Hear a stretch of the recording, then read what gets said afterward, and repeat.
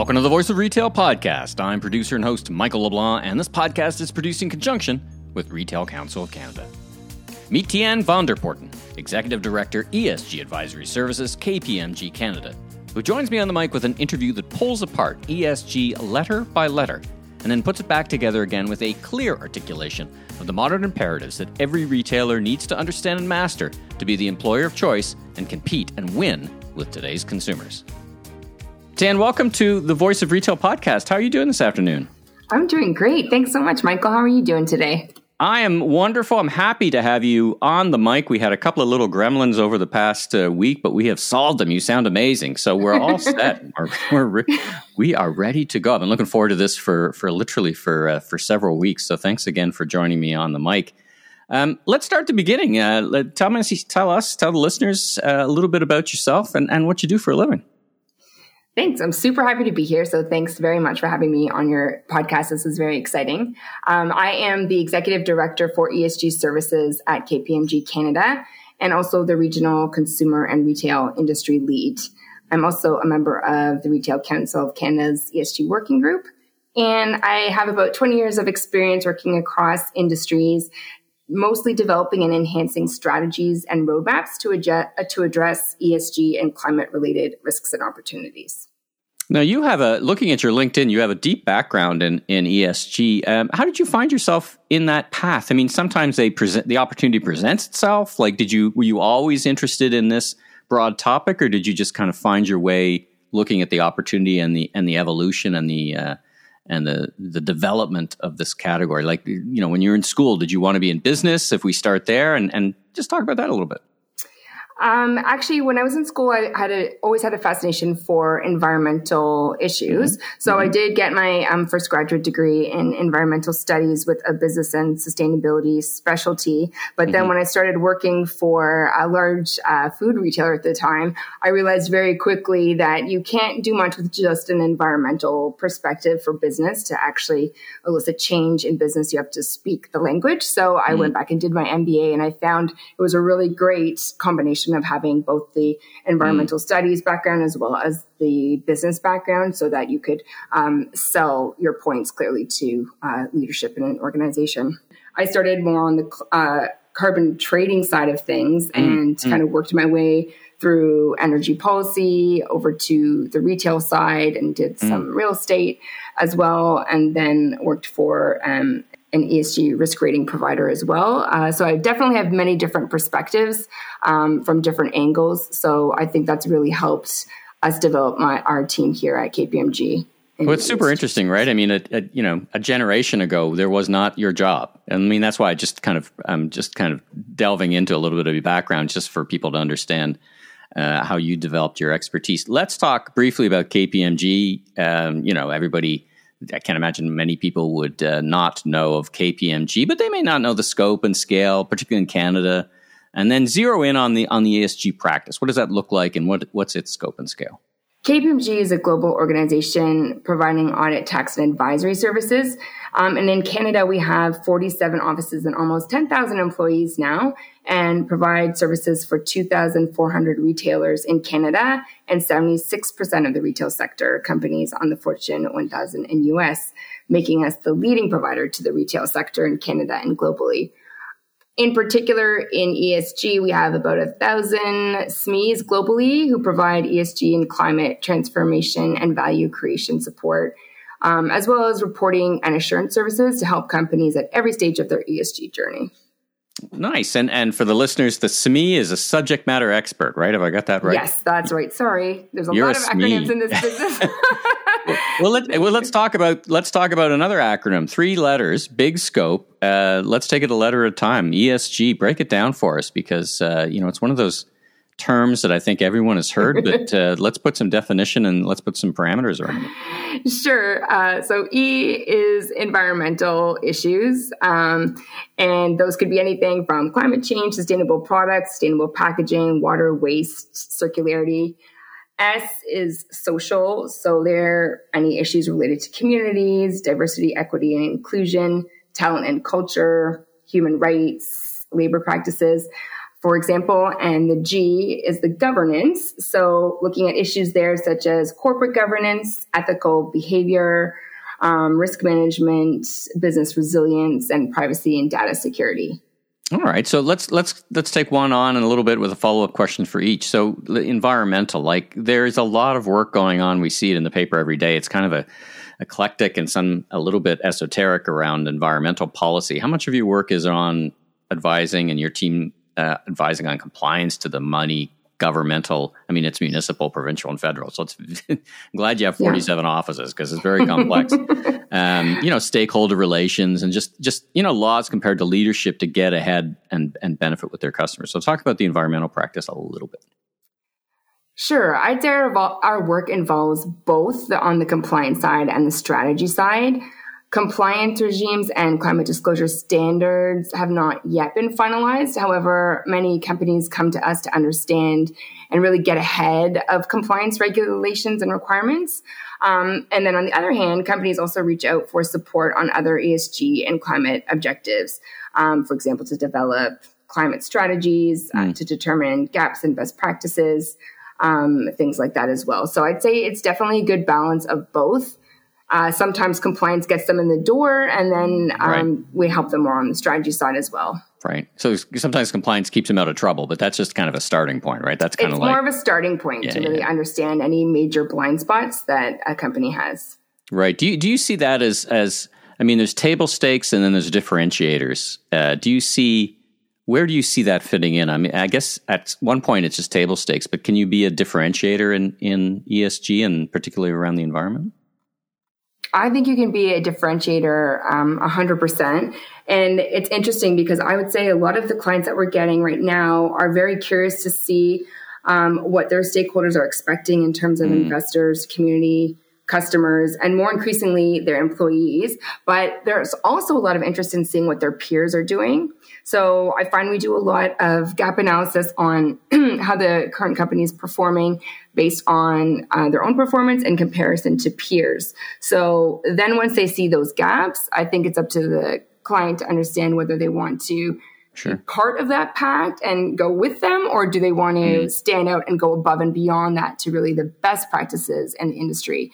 And we help clients determine what those best practices are for their industry and help them figure out what ambition level they're interested in achieving. Oh, I like that. The ambition level. I mean, whether you want to be a fast follower or a leader, right? Yeah, exactly.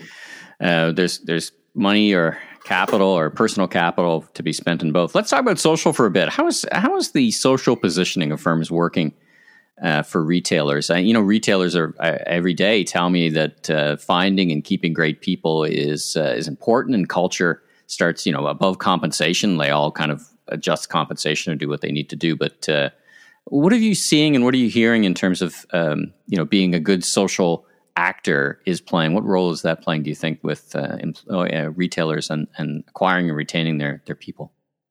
Research has actually shown that it is a big component of it. Employee retention has been correlated with corporate sustainability. A recent MIT article stated that embedding climate and sustainability across an organization and its decision-making can improve employee retention and talent attraction, as well as employee satisfaction. So really what we're seeing is the bottom line is that companies aligned with personal values are being sought as employers, as well as companies who value diversity, equity, inclusion, and well-being. Right. People are migrating more to those with to be employers of choice, and part of being an employer of choice is to have that that element kind of both well buttoned down, values, and well articulated too, right? I mean, that's part of a challenge is how do you articulate it and not look like you're what's the right word, boasting, right? How do you establish that? I'm sure you hear that from your clients is I want to make sure I'm where I need to be, but I also don't want to brag about it because then it feels like it takes it a step backwards. Is that a fair statement? Yes, that's a fair statement. And I think maybe the word you're not trying to say is greenwashing. And there's definitely a lot of media attention on that right now of what companies should be saying or what they are saying in comparison to what they're actually delivering.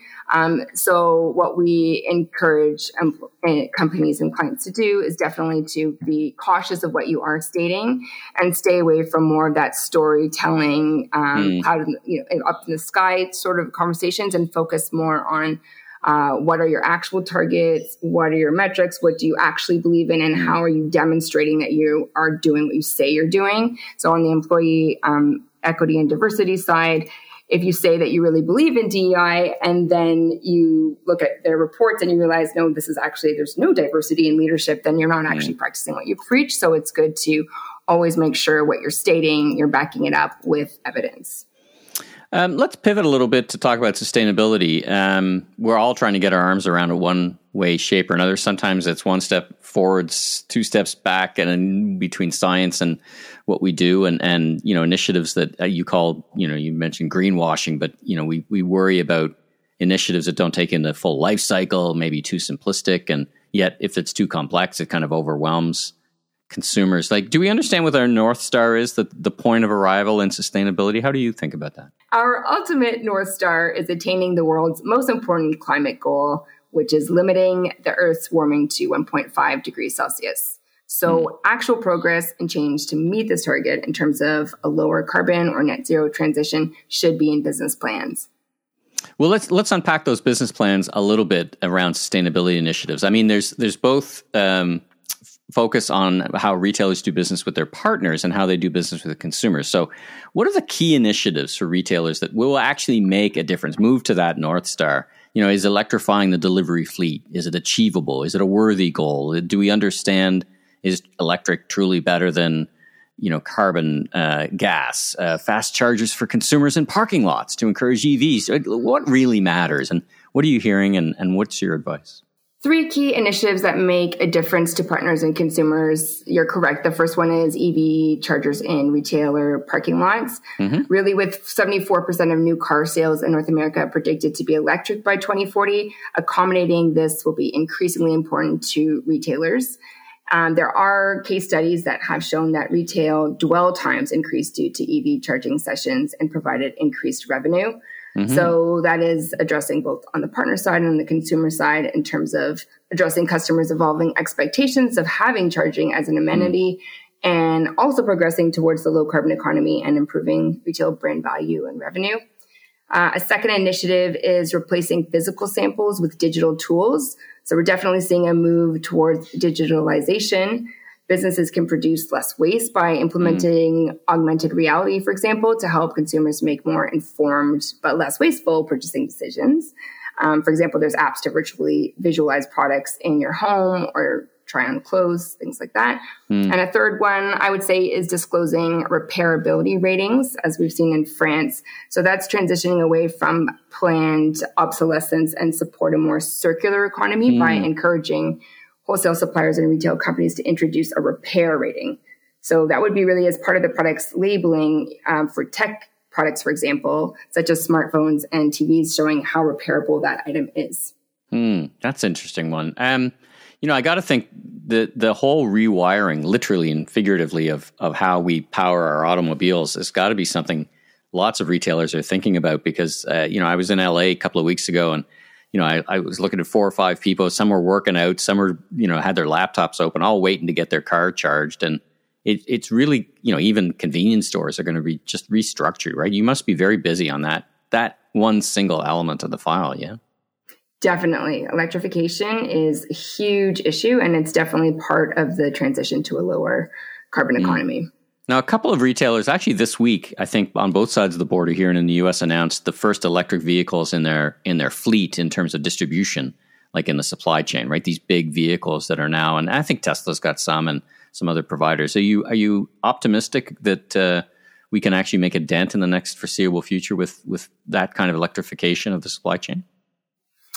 Well, I do not have my crystal ball in terms of how big of a dent it will make, but for sure, changing the own fleets over to electrification will make a big dent in retailers' own greenhouse gas emissions footprint, because transportation is such a big part of emissions for retailers and for the supply chain. That definitely looking at how to convert their fleets to electric vehicles will make a big difference.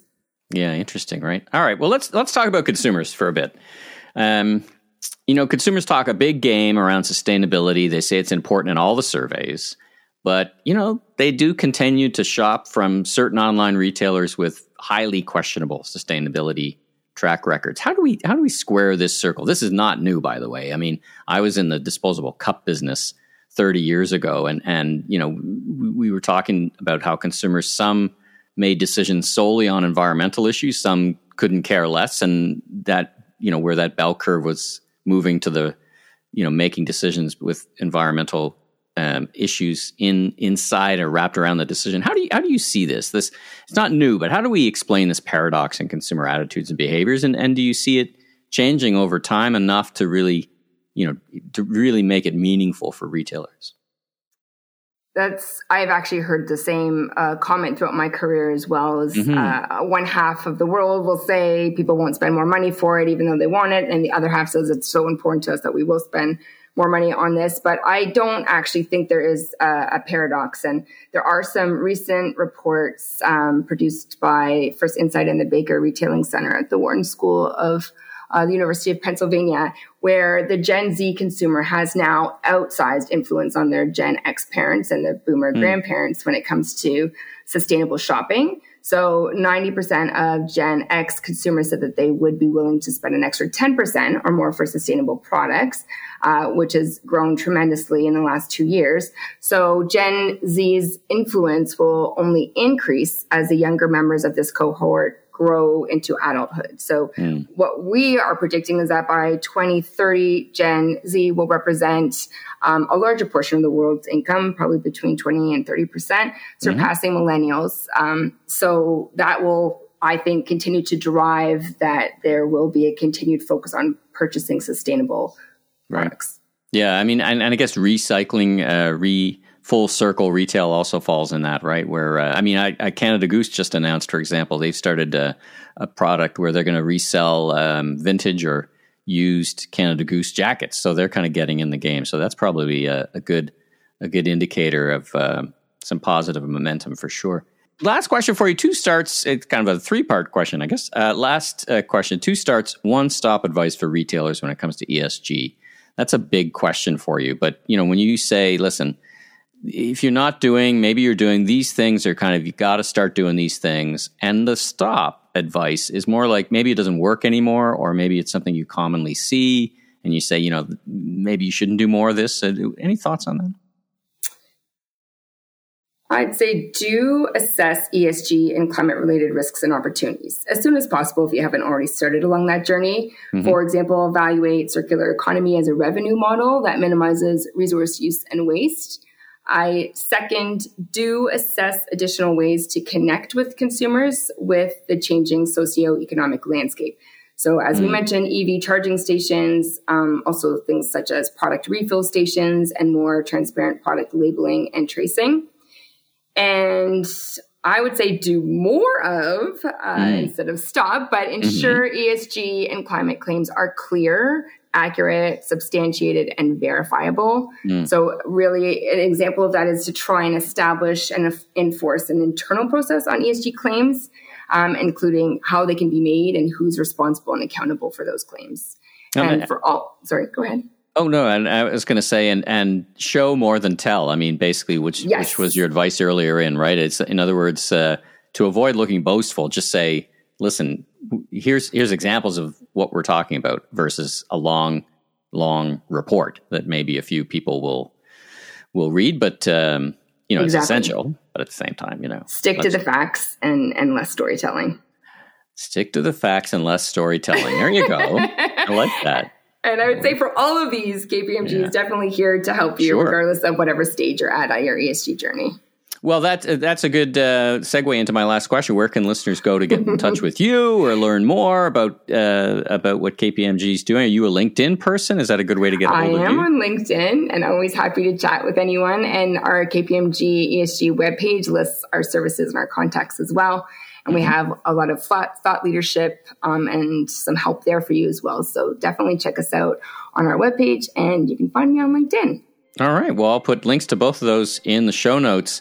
Teanne, thanks so much for joining me on the Voice of Retail podcast. Always interesting discussion. You've got a fascinating background, I think, right for the time, and doing interesting work. So congratulations, continued success to you and the team. And thanks again for joining me on the podcast. Thank you so much for having me, Michael. It's been a pleasure. Thanks for tuning into this episode of The Voice of Retail. If you haven't already, be sure and follow on your favorite podcast platform so new episodes will land automatically every Friday. And check out my other retail industry media properties, America's top retail industry podcast, Remarkable Retail with Steve Dennis, and the Global E-Commerce Leaders podcast. Last but not least, if you're into barbecue, check out my YouTube barbecue show, Last Request Barbecue. I'm your host, Michael LeBlanc, growth consultant and keynote speaker. If you want more content or want to chat, follow me on LinkedIn. Until then, safe travels, everyone.